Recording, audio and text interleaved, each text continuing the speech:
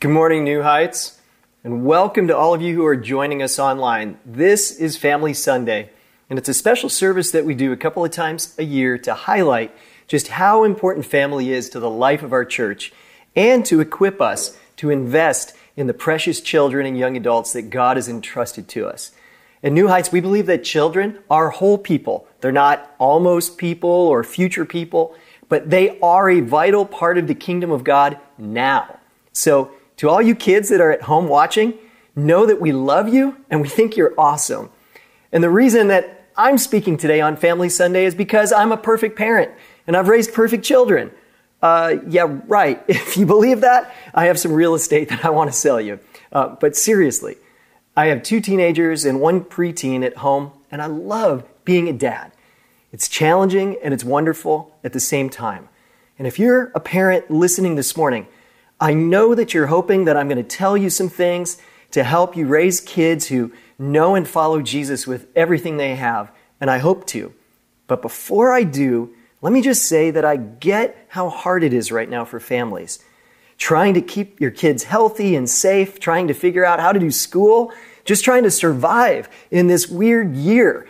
But as challenging as this season is, it's also a season of opportunity. Our kids need us. They need our example. They need our prayers. This is a time to press in, not pull back. The pandemic doesn't cancel out our calling to disciple our kids. It's actually an opportunity for them to see the church being the church, the people of God living faithfully in the midst of difficulty. In the middle of so much change around us, we have to remember that God's heart and His ways have not changed. He desires that spiritual life and blessings flow down generational lines. And He wants us to be faithful to pass on spiritual legacy. And more than ever, we need revival and renewal. Amen? And if we're going to see a move of God in our time, we've got to figure out the family. We have to figure out how to make our families incubators, greenhouses for the kingdom of God to grow. And if you're listening and you're not married or you don't have kids, as you listen, I want you to think about, how do I leave a spiritual legacy to the young around me and specifically to the children of this church? And we're not just talking about passing on moralism to our kids, but passion. We have to get underneath their hearts to free will spiritual affection for God and others. Amen? So how do we get there? How do we partner with God in discipling our kids? Well, as the saying goes, it takes a village. And this is consistent with what we see in Scripture. God commanded the Israelites to include their children in all of the feasts and festivals that commemorated His awesome character and deeds. And the whole community was to feel the weight of passing on spiritual legacy.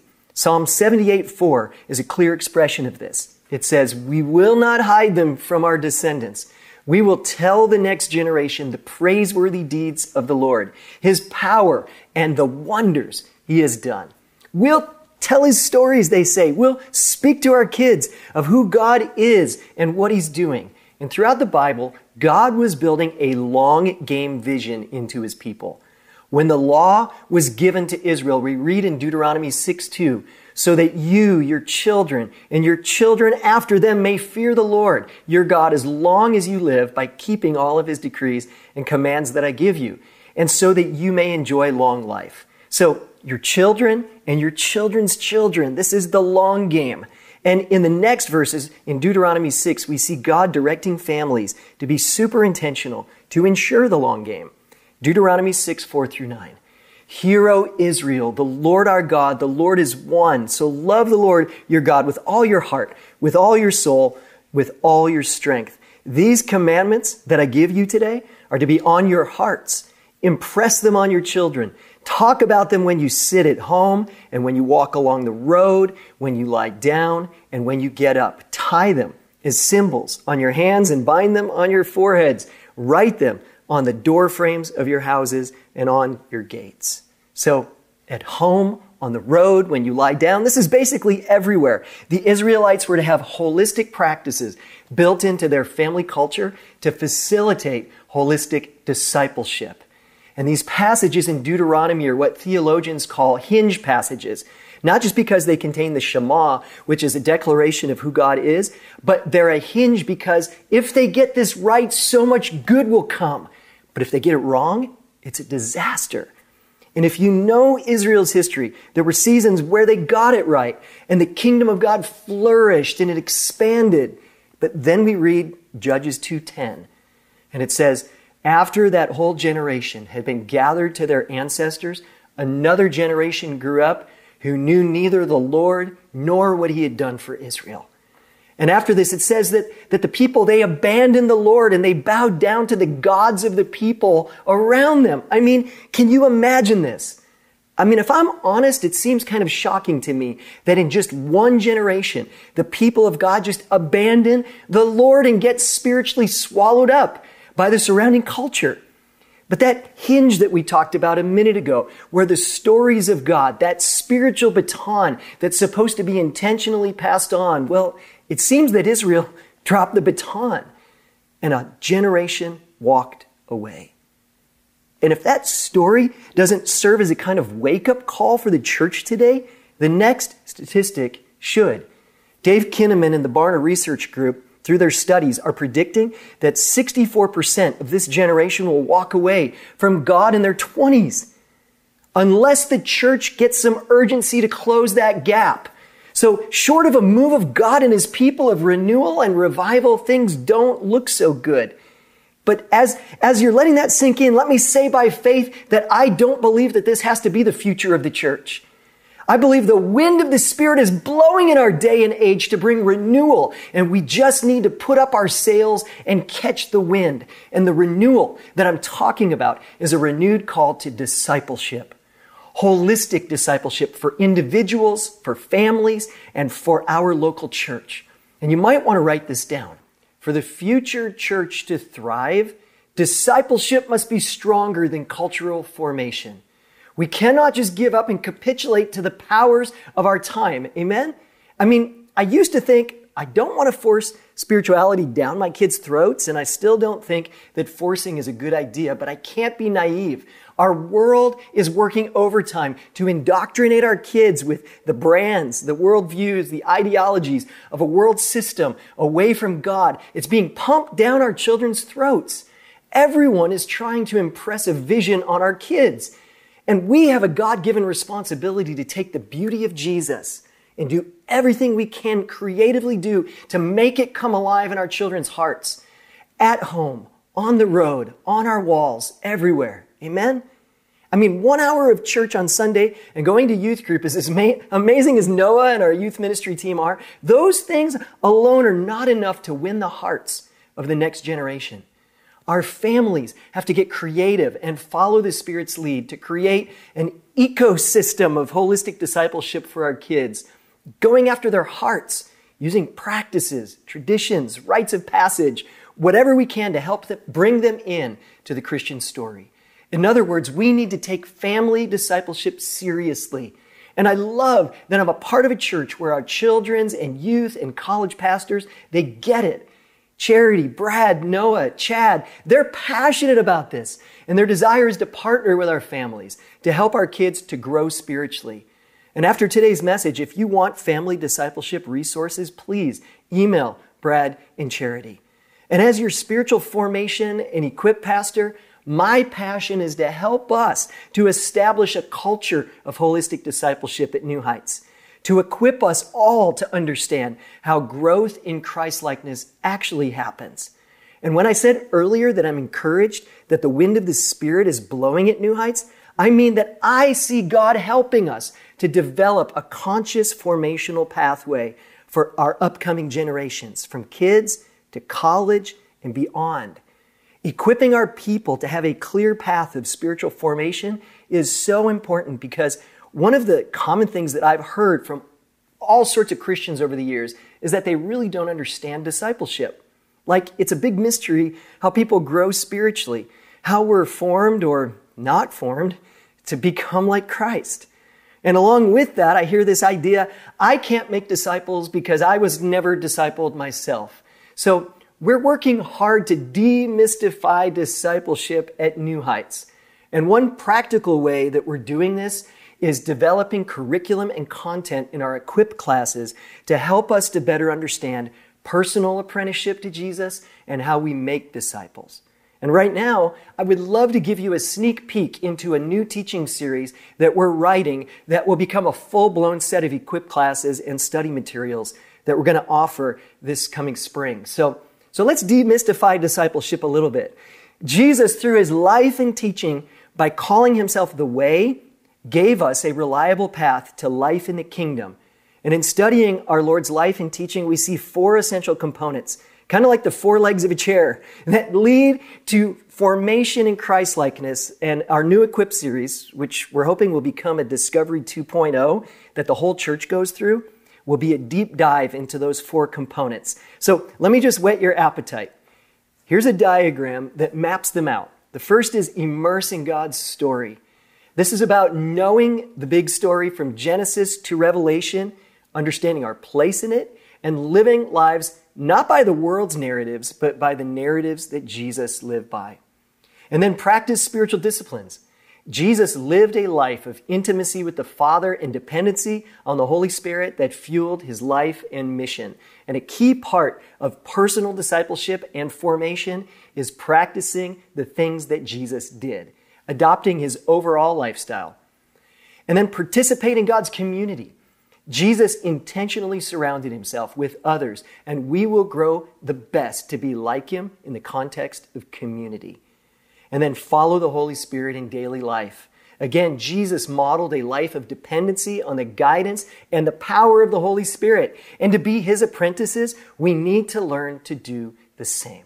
So this is just a fast preview into our strategy for becoming disciples and making disciples at New Heights. And I hope it excites you.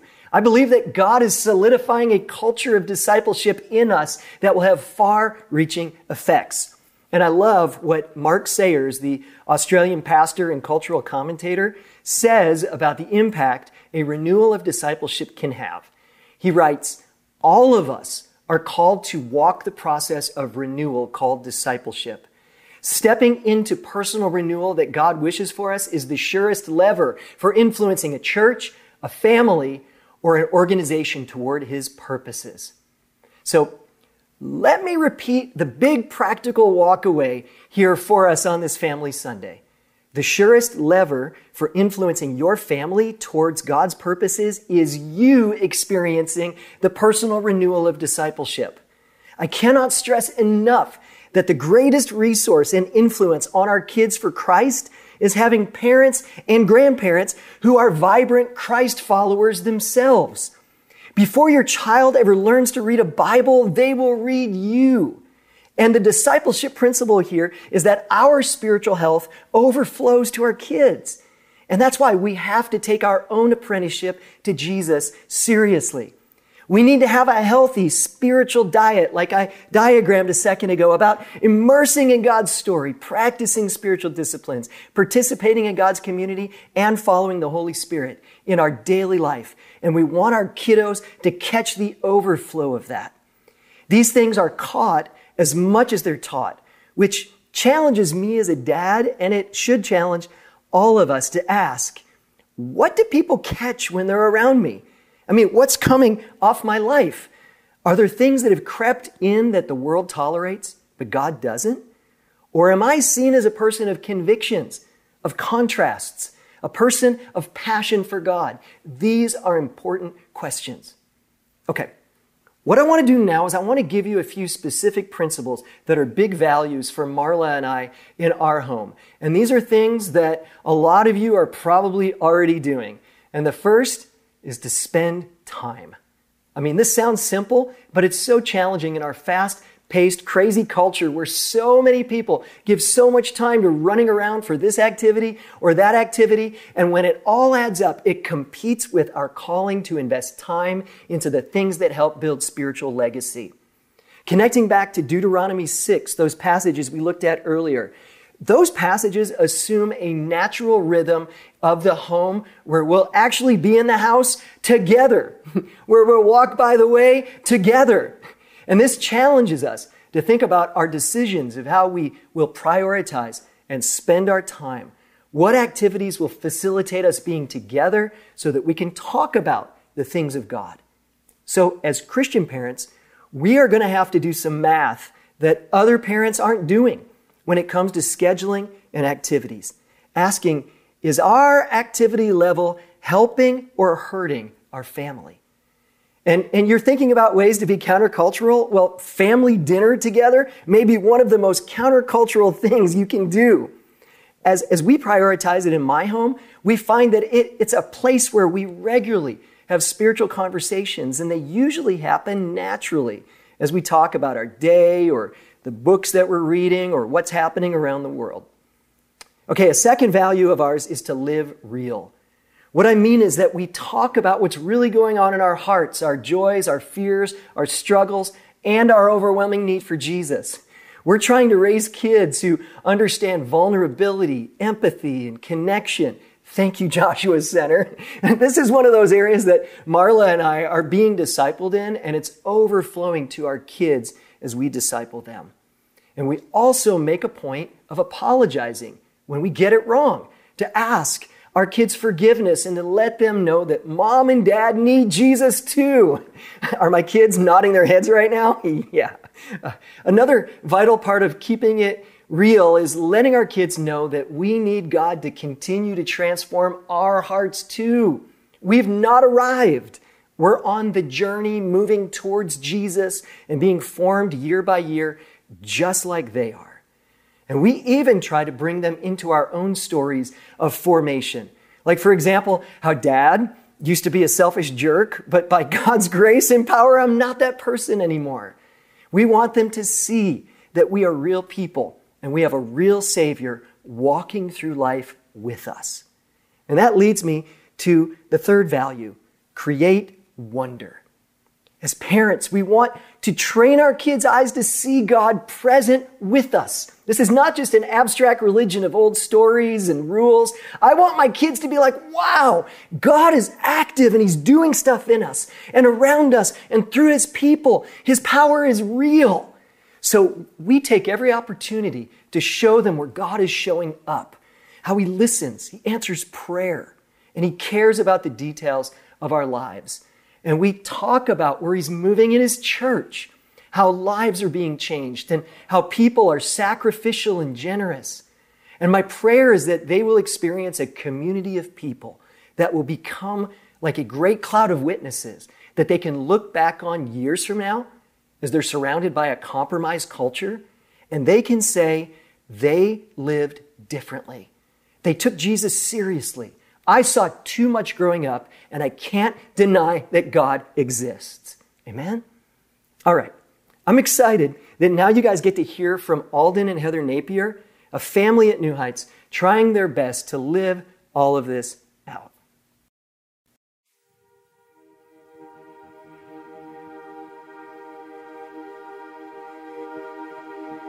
So I'm Alden Napier, and this is my wife, Heather Napier, and we live in Fayetteville with our 5 adorable and zany children. We have Noelle, who's 10, Ethne, who's 7, Max, who's 5, Nora, who is 3 now, and Caleb, who's 1. In a conversation with one of our children yesterday, she was really excited to share about Cain and Abel and how awful Cain was. And 2 minutes before that, she had just been saying, I'm so mad at my sister because she didn't turn her clothes right side out. And I'm not doing it. And she said, it's not fair. And so I looked at her and she knew it's coming. And I said, I bet Cain's problem was he just had one small thought of it's not fair. And then that thought grew and grew. So you and we can be Cain real quick. And she began to cry. And she said, Mom, I don't like that. And I said, I don't either. But what I do like is that Jesus disciplines those whom He loves. And so this is a moment where you can know that He loves you because He's called out something in you that needs to change. And Mommy struggles with the same thing. And I said, do you want to pray? And she said, yes.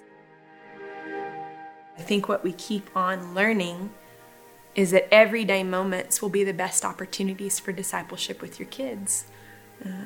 and that it's not something to be outsourced. I continued to think, somebody needs to teach these kids. And then I have to remember, oh, that's me. That's my job.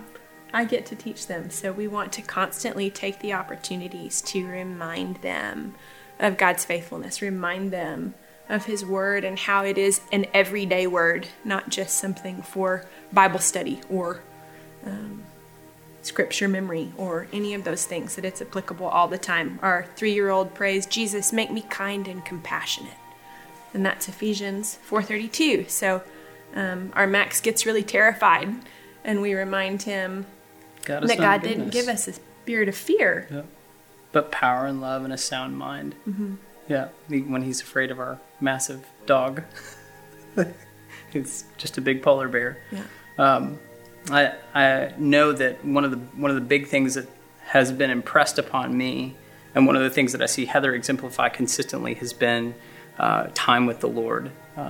So setting aside, we love our little puppy dog clock that has a red light and green light, where the kids know if it's red, do not get out of bed because mom's having some sacred time in the morning. When it turns green, you can come downstairs. But, until then, mom's having some sacred time. And that really fuels Heather and gives her the motivation throughout the day to invest in the kiddos, which has been a good example to me.